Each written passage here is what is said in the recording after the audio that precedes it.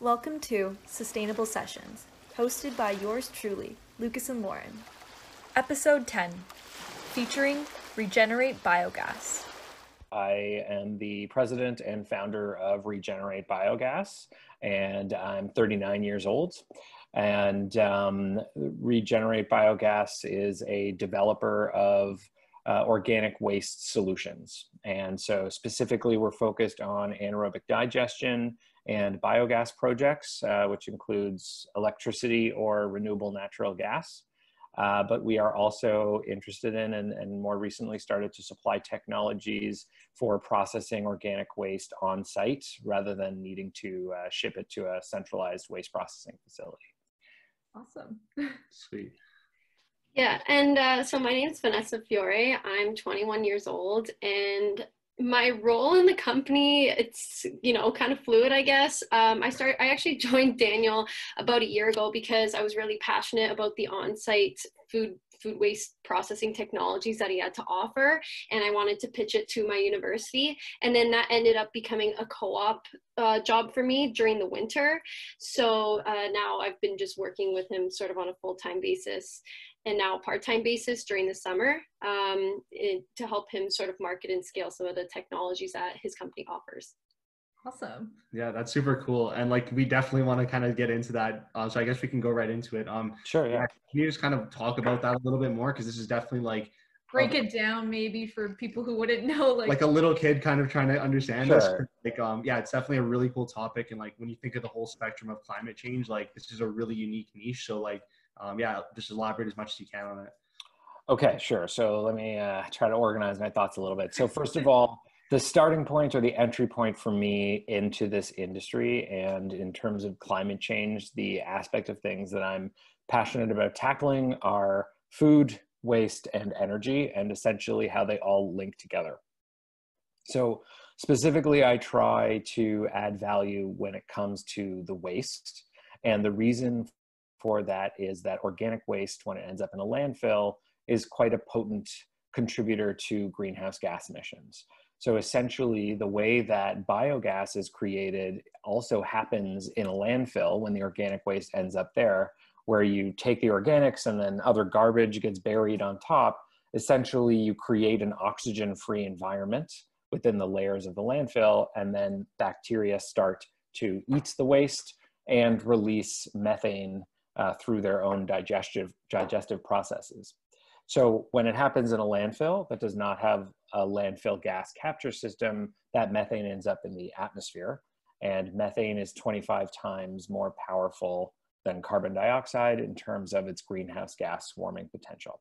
So that's kind of the emissions aspect that we're trying to tackle. And then the other thing with organic waste is that it's full of nutrients, which makes it an incredibly good thing to use to grow more food. If you can sort of keep it and repurpose it into the core nutrients in soil. So in the landfill, those nutrients get lost forever because they get mixed with plastic and glass and everything else, and they're just in this big hole in the ground. Whereas in an anaerobic digester, what you do is you have like a purpose-built tank. It could be made of steel, it could be made of concrete, and you load up only organic waste with some minor amount of contaminants, which tend to always be in the waste. But when you can just have only the organics in this controlled environment where you keep it the same temperature as our bodies, and you stir it around constantly, and you create an oxygen-free environment, so more or less exactly as our stomachs work, the waste will start to be digested. Rather than our bodies using the energy to keep walking around and getting through the day, the energy is captured as biogas, which is, as I said before, primarily methane. And you could use that gas for any of the same kinds of things you would use natural gas. So you could burn it in a generator to make electricity. You could clean it up, which means removing the carbon dioxide, and inject it into natural gas pipelines, where it could then be used in any number of applications, from transportation in a compressed natural gas vehicle, or heating for homes or businesses or other industrial purposes, or even power generation somewhere down the pipe. And so that's the energy component of the whole process that I get excited about is that basically you're taking something that society and many people within society call waste, and you turn it into something we all value, energy. And then the waste product of this process is fertilizer that you could then use to put back on the fields and grow some more food for next year and keep the whole circle going, as the circular economy preaches. Now, the other aspect of what Regenerate is interested in and has to offer evolved out of my interest in anaerobic digestion and diverting organics away from landfills. And that's on-site processing technologies. And so the goal there is to just take the concept that I was talking about of diverting the waste and making energy one step further and keeping it off of a truck and making the energy right where the waste is produced for the host to use. And so through smaller scale processing technologies, the organics can be either dried, if we're talking about just a minor amount of organics like a shopping mall or a restaurant might produce, or it could be processed on site to make gas and power and heat for that host to use. And the business case supporting either of those technologies is really based upon the avoided waste management cost. Now, of course, there's a cost for these technologies and operating them, but the cost is less than the cost would be to put it on a truck and send it somewhere, depending on where the somewhere is. And so that's where regulations come and interplay with this industry very much.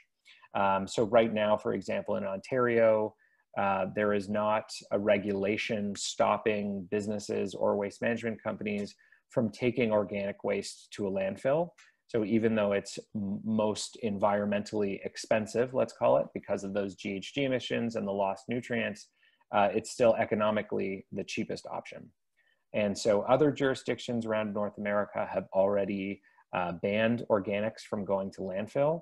It's kind of one of the low-hanging fruit when it comes to fighting climate change is let's keep this source out, let's minimize those methane emissions. But Ontario is on its way, it's just we're not quite there yet. So until that becomes a non-option for waste producers, it'll always be that cheapest option. And so as you guys know, of course, there are many different types of businesses in our society. And so some of them care to make the right choice and will pay a little bit extra to ensure that their organics are composted or are made into biogas, whereas others are still making a purely economic choice and it's going to landfill. But I would say, in some, it does seem like more and more businesses are choosing to separate their organics and have them managed as a separate stream, which is excellent. And so the part of that where it supports the on-site processing model is that it's more expensive to have your organics separated from the rest of your material, having a separate stream of bins in the back, and then having a dedicated service for those organics. And so once a business has committed to going down that path, we're looking to defray those costs while avoiding the GHG emissions that come from the garbage truck. So those are all diesel fueled trucks for the most part. And then it's trucked sometimes 200, maybe 300 kilometers, maybe more to get to wherever it's going, whether that's a compost facility or a biogas plant. There's not a ton of options. There are an increasing amount of anaerobic digestion projects around the province.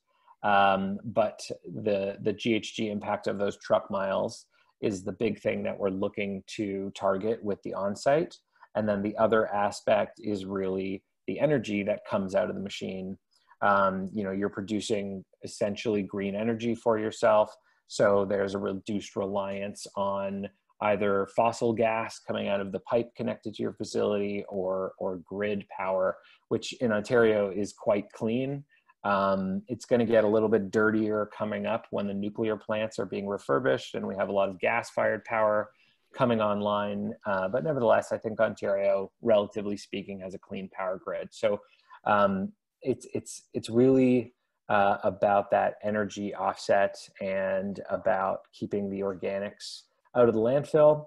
And then the other aspect where we come in and add value to the process is, as I said before, about growing food. So once the digestion process is complete, or once the dehydration process is complete with one of our other technologies, we will come and remove what's left over at the end of the process. And we will process that material a little bit further using various mechanical, biological, or thermal treatment methods, with the goal of putting it in a bag and selling it as a high value fertilizer product, whether that's to gardeners or specialty growers and greenhouse operators. The goal is really to maximize the value of this resource rather than treating it like a waste. And it's, you know, constantly a negative story in terms of lines on your income statement. It's an expense always, and you know, the GHG impact is always there, and so on and so forth. So it's really, I think, about trying to shift mindsets on one side, but really just, you know, grab at what's very much a valuable resource for us, but it's a waste for another business. And so, you know, like all other kinds of byproducts, when you can do something more productive with something somebody doesn't need, then, you know, it's a nice win. As the saying goes, one man's waste is another man's treasure. And certainly I look at things that way. And that was how I got into this industry in the first place, was really being intrigued by this idea, both from a business sense and environmentally, that you could take what others are literally throwing away and make two very valuable products from it, and then get paid for taking the waste, get paid for making the energy, and get paid for selling the fertilizer. It works really well in concept. It is hard to execute, but it's, you know, that's what got me in and excited in the first place. Awesome. Well, yeah, that was an incredibly detailed answer. Definitely, you definitely touched on a lot of the topics, and we'll kind of pick at some of those as we kind of go through it too. But I guess, yeah, I think you simplified it very well when you kind of gave the example. It is when you take away the oxygen, like an internal stomach, and it basically is doing that. And I think that's a really cool concept, just to think of it that way.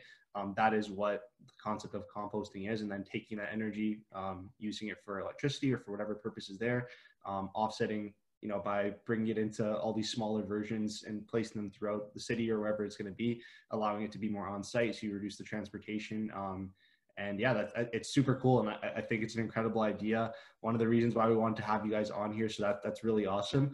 I guess to kind of backtrack a little bit, I know, Daniel, you talked about kind of why you got into this with respect to your interest, but even Vanessa too. So like, what kind of got you into becoming, let's just focus more on entrepreneurs rather than just sustainable entrepreneurs, but what kind of wanted you to, where was kind of the driving force that wanted you to get into this type of startup? And what has that experience been like in these early stages as you guys are kind of trying to start to execute your idea? Yeah. So it's kind of ironic because I actually never wanted to go into entrepreneurship or have anything to do with business whatsoever. I've always been a passionate environmentalist. All through high school, all throughout elementary school, it's just been something that I was super passionate about. And I was president of Eco Council in grade 12, and I was asked to do a hackathon. And it was a hackathon specific to sustainability and environmental solutions. I had no idea what a hackathon was, but I'm like, you know what, I'll give it a chance. And I actually really fell in love with the process of ideation and developing and brainstorming a solution that can help address a certain environmental issue. And I really enjoyed that process. And actually, my team ended up winning first place out of the other 15 teams that were there. We got into the finals and we won.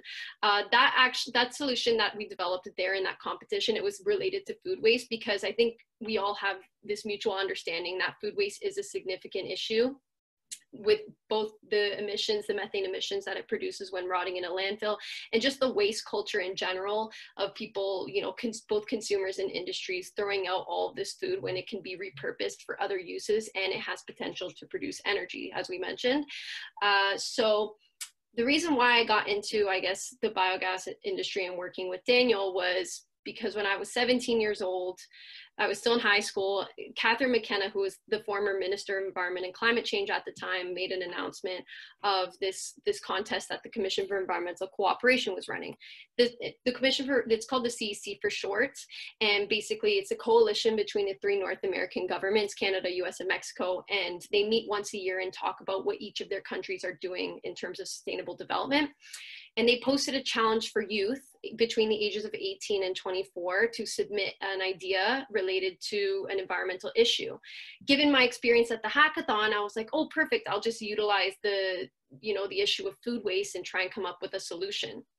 And at the time, I didn't really know that micro anaerobic digesters existed. So we developed this, this solution where we're like, oh, let's just convert food waste into energy on site, because then it'll help, avoid the emissions created from the transportation of food waste to landfills. It'll help promote a circular economy, which is, I think, a really big buzzword nowadays, especially with the UN Sustainable Development Goals. That's something that's widely discussed, which I think is great, because I think it is really important that we go in that direction. But anyways, I ended up winning that as well somehow.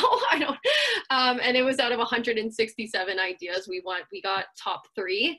And then I wanted to continue the work. I wasn't exactly sure, I don't have any engineering expertise or business expertise, I guess, in terms of training, but I did want to continue and foster this idea that we've developed, and because I did think it was genuinely feasible, and I think it's a way of the future.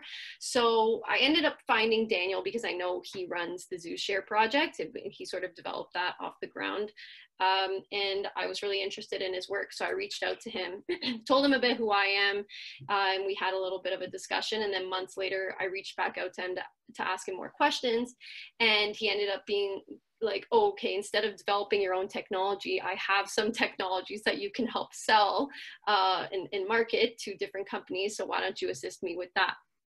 So that's kind of how I got started in terms of working with Daniel. But I was passionate, about biogas solutions from beforehand, just because I did research the potential of it. There's a lot of potential in Ontario. I think 250 megawatts worth of potential for biogas development in Ontario alone. And also, again, as I mentioned, it is a very feasible solution in terms of addressing not only food waste, but producing renewable energy and clean energy as a result.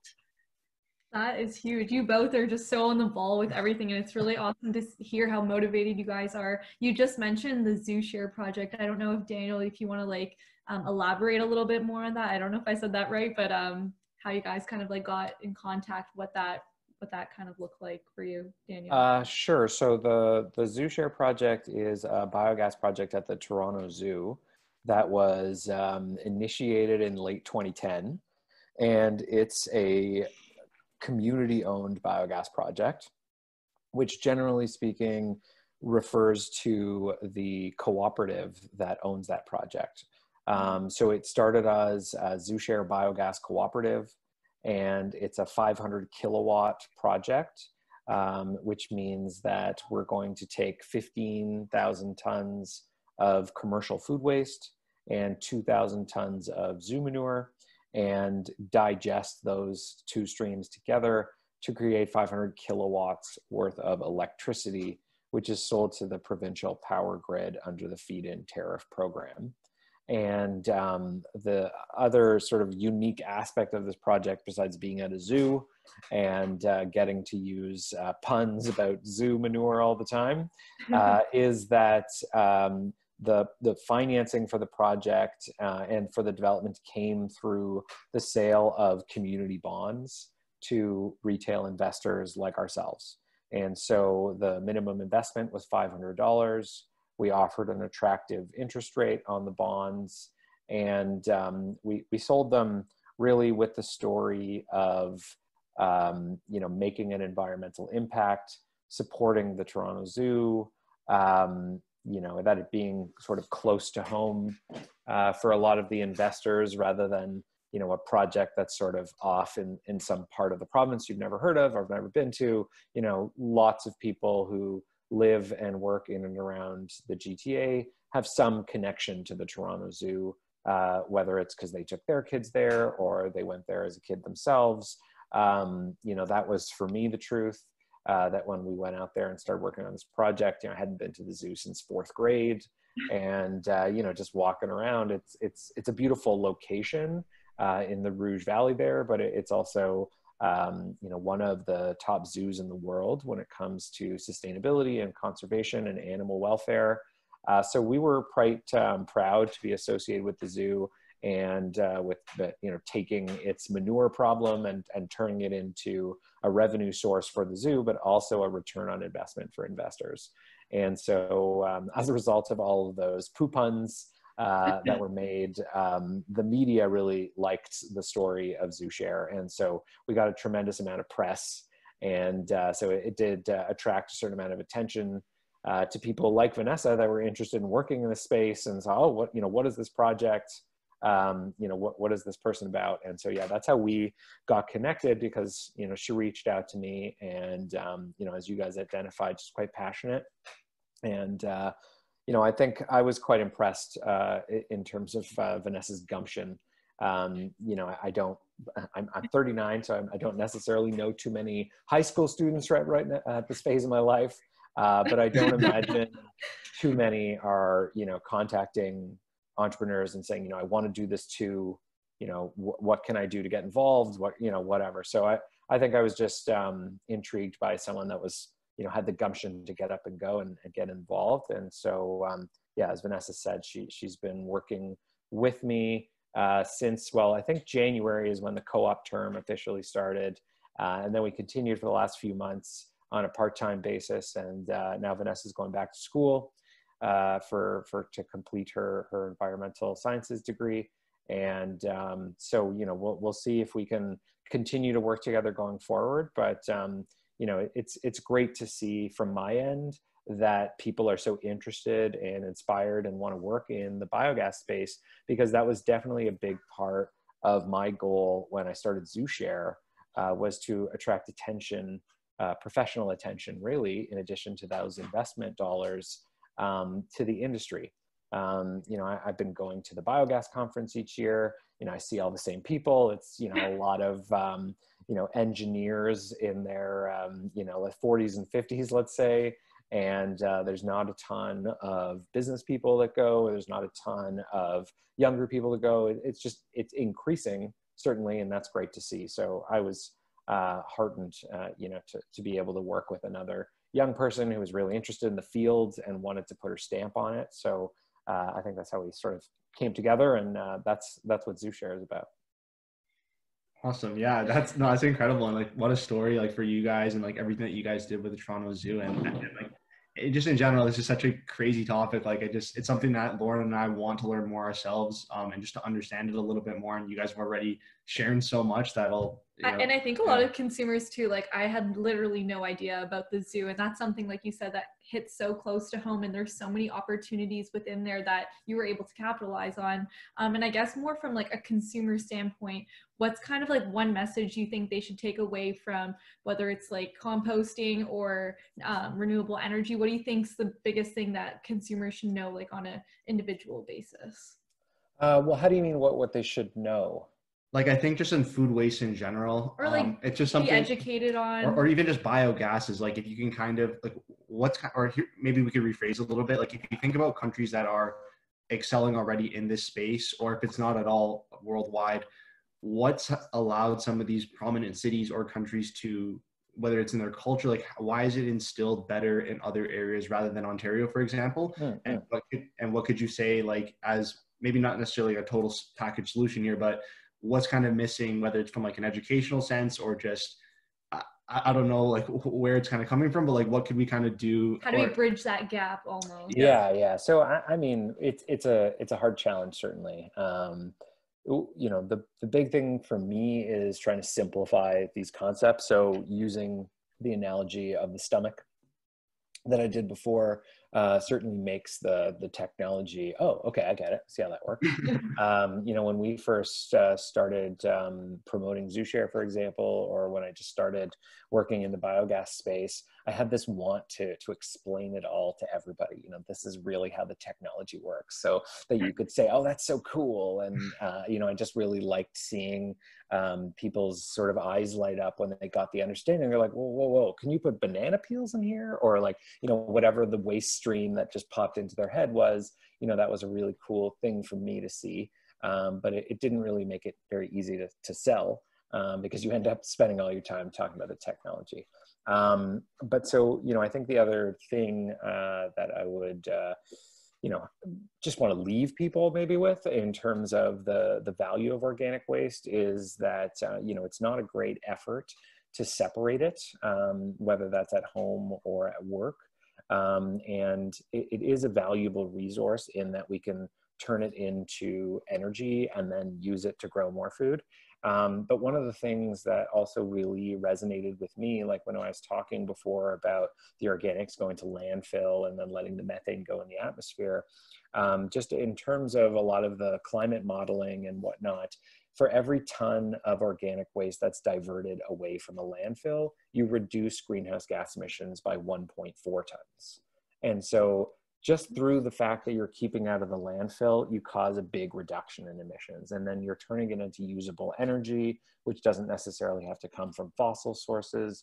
And then there's avoided transportation, particularly if the anaerobic digester is close to where the waste is being produced or even right on site.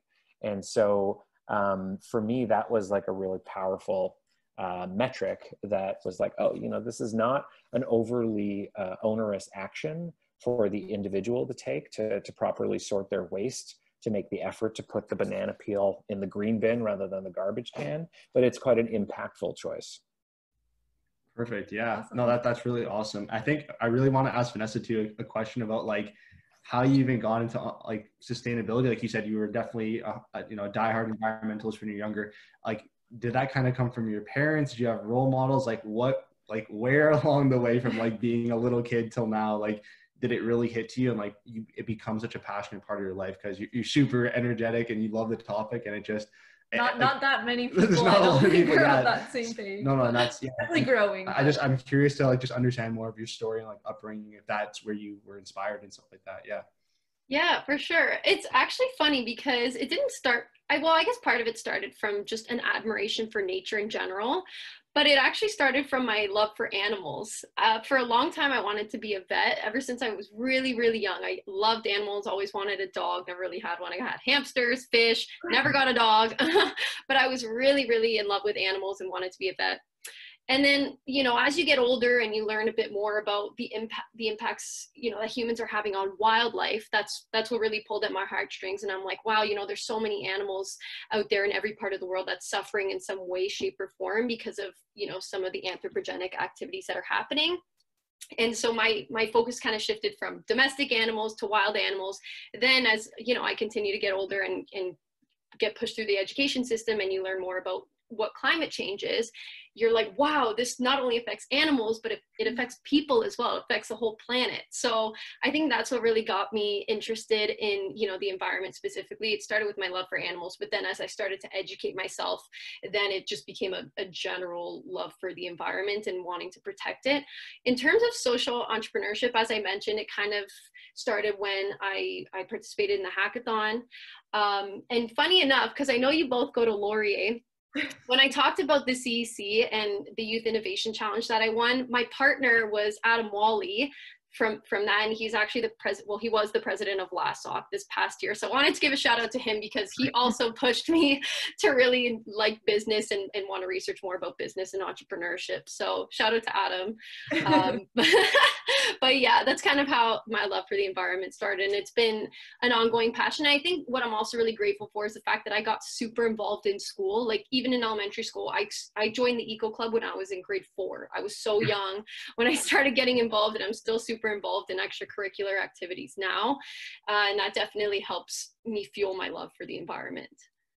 Awesome. Yeah. I guess another point because you talked a lot about the education system, where do you guys get a lot of your information, and where do you suggest people kind of go to learn more about the topic of what you guys are doing? Like whether and not even just specifically just biogas, like just in general, where do you guys tend to consume this kind of stuff? And then specifically for your niche, like if someone wanted to learn more about this topic, like how should they kind of figure this out a little bit more?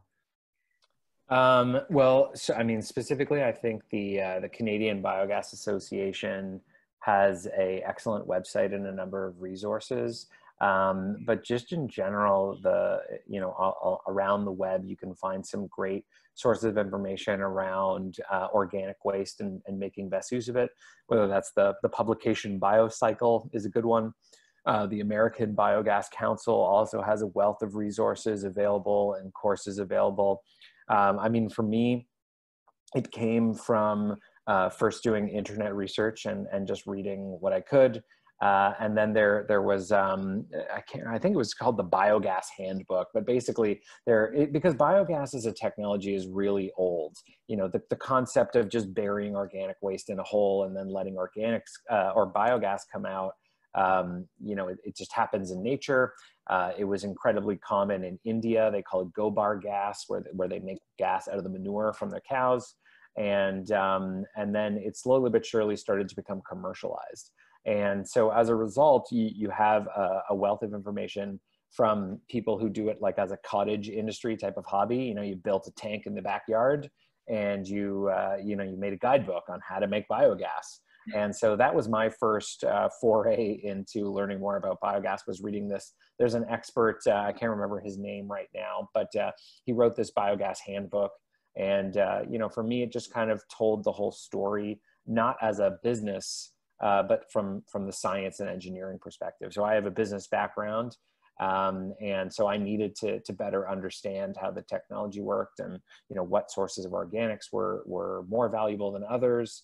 And so starting the journey there with that biogas handbook, and then going deeper with various publications and websites around the internet on anaerobic digestion. And then over time, I just even went deeper with it. So recently I picked up a book called The Worm Farmer's Handbook, because I'm quite interested in taking what comes out of the biogas plant and feeding it to worms, and then selling the output from the worms as the final product.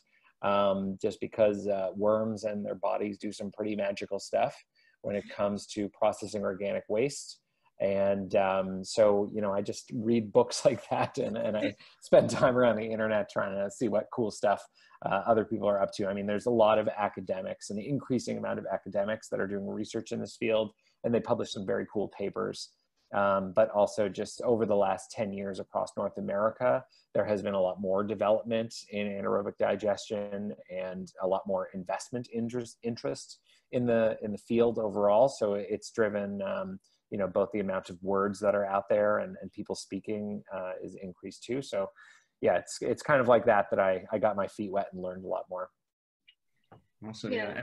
And Vanessa, yeah, if you want to continue to like, and even if like, that was really great too. Like, even if you have some more like, maybe the popular type content as well too. Like, do you have like any social media channels that you like would kind of recommend even too, or podcasts, or like what you've like learned like through school? Cause it might be like a little bit different. Yeah. Well, I was just going to suggest one of the first things I did after I won the CEC competition and I got the seed funding to start my project, I joined a Facebook group called the Biogas Education Network. There's over 3,000 members in it from all over the world. So I think that's a good start if you really want to learn about biogas specifically. Another recommendation that I would have, again, since I know your audience is more catered towards students and university students, is to take courses related to sustainability or the environment specific to STEM, like specifically related to STEM, so science, technology, engineering, and math. Not so much the math part, but I think science courses, like, it definitely helps you understand, you know, how the technology works, and even not just specific to renewable energy, but climate change in general. I think it's really, really good to have that knowledge when you engage in conversations with, you know, other people who are interested in sustainability. I'd highly recommend taking courses related to sustainability or the environment, if you have electives. Awesome. And just one more thing, because Dan, you even brought up the biogas event, like that networking event. What other kind of events were you able to go to, or would you suggest people could potentially join if they not only have their own business or just want to be like an individual participating at these events? If you want to speak about that. Well, I mean, I found, you know, so in addition to the annual events put on by the Canadian Biogas Association, I'm a member of the Center for Social Innovation, and there are some great like workshops or just even entrepreneurs there that can pique your interest and leave you down a rabbit hole. And so I would highly recommend checking out what's being offered through the Center for Social Innovation, especially during now in COVID times. There's a lot of virtual talks and webinars, which are much easier to join than necessarily getting to the building physically. And so I would definitely recommend checking out what's being offered around by the various people around CSI. Great. So kind of like going into the tail end of the podcast here, what is your experience of being a sustainable entrepreneur? So Dan, obviously you have a background in business, but specifically gearing it towards sustainability. And then Vanessa, you kind of came the opposite, where you're really interested in sustainability and then tailored more yourself into business.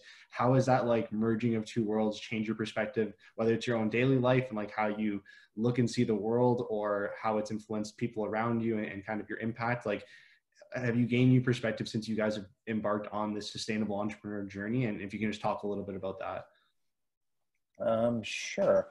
So, I mean, I think for me, what was kind of an interesting experience was that I like just being 39, not obviously not that old, but, you know, just sort of like in my generation, it was still more new to work in or care openly about the environment.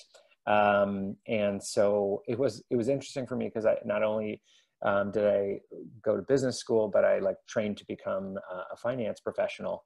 And so I was working on Bay Street and doing the finance thing. And there in particular, it was also very taboo to be interested in the environment. So personally speaking, it was an interesting growth path because I just had to get comfortable with this new business world that I was entering from the one that I was previously a part of. So I was always a little bit insecure, like, you know, am I an imposter here?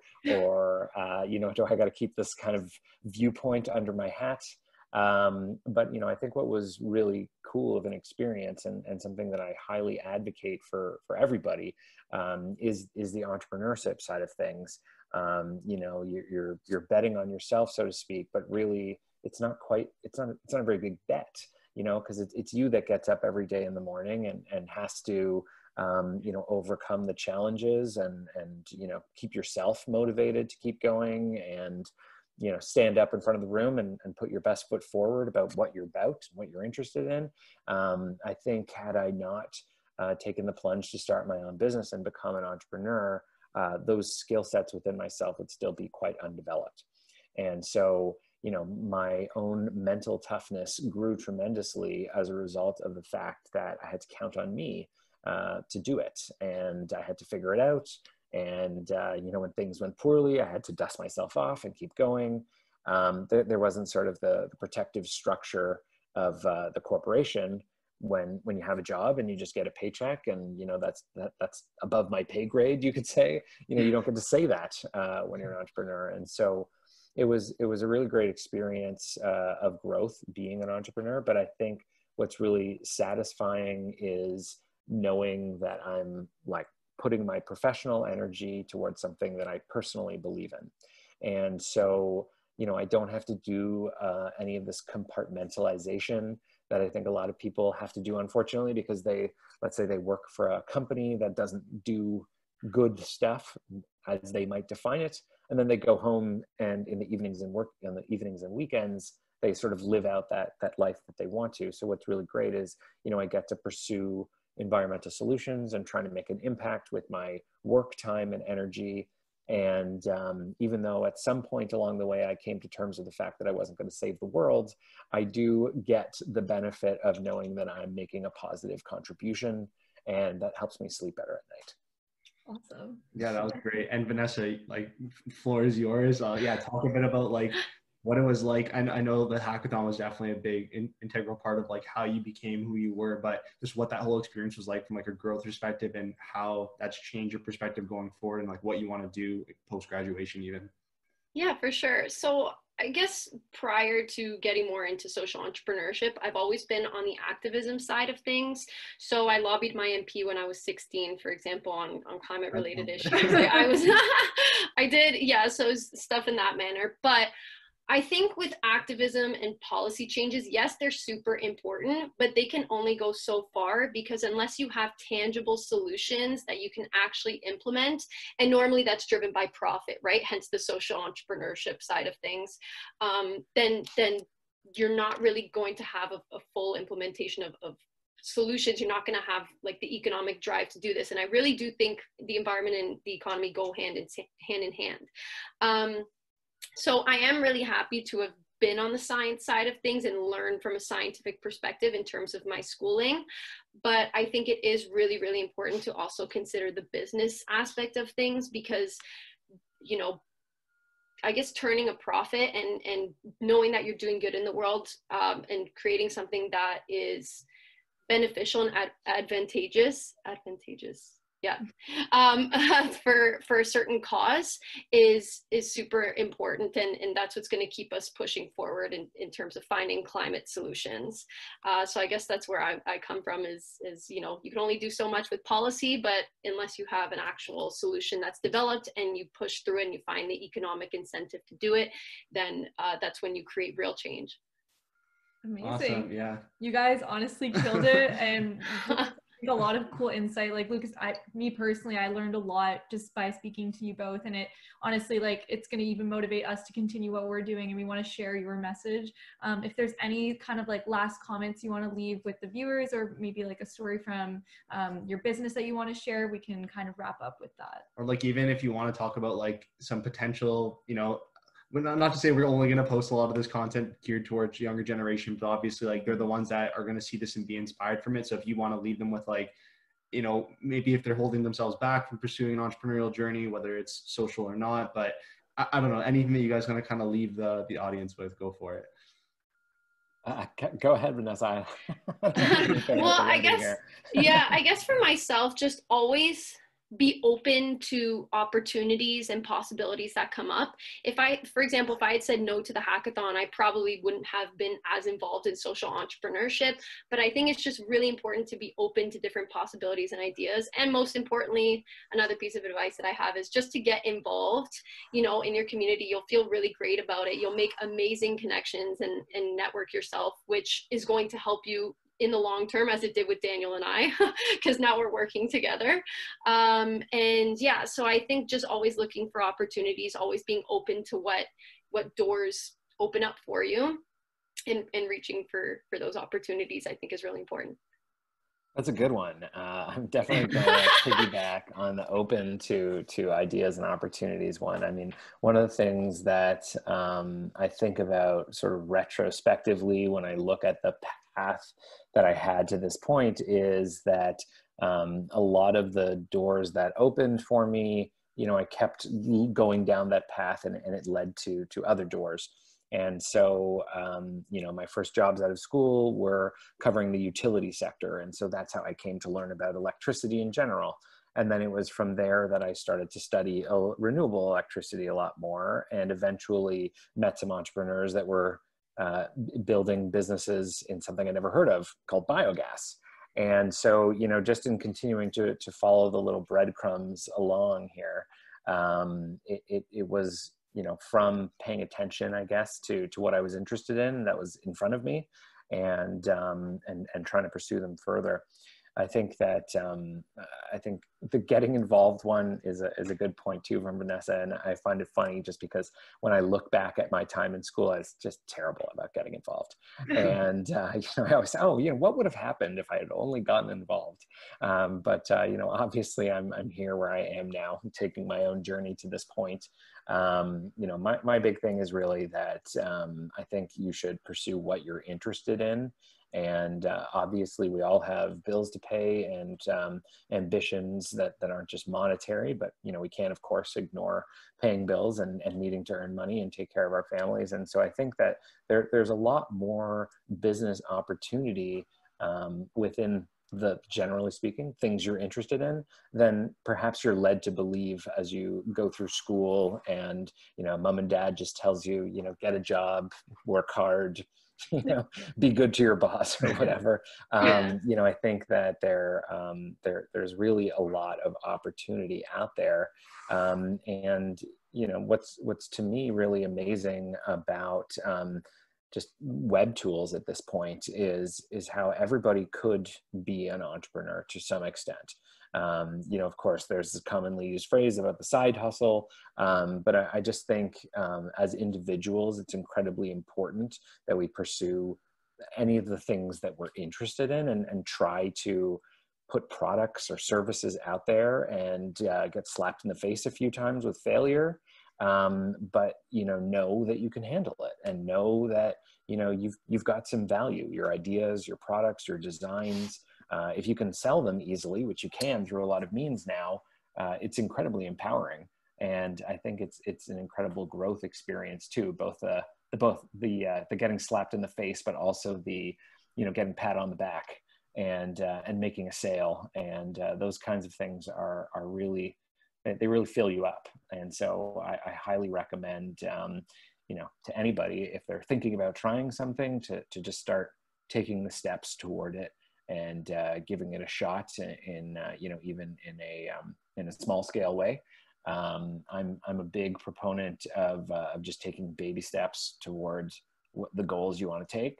Not to build it up in your mind as some gargantuan thing that's, that's not my personality, or I can't do those kinds of things. I think if you just start taking those few steps towards it, you'll see that, I'm already halfway there. Might as well just keep going, or, whatever it might be. So I always like to tell people to just, take those first steps, give it a try, see what happens.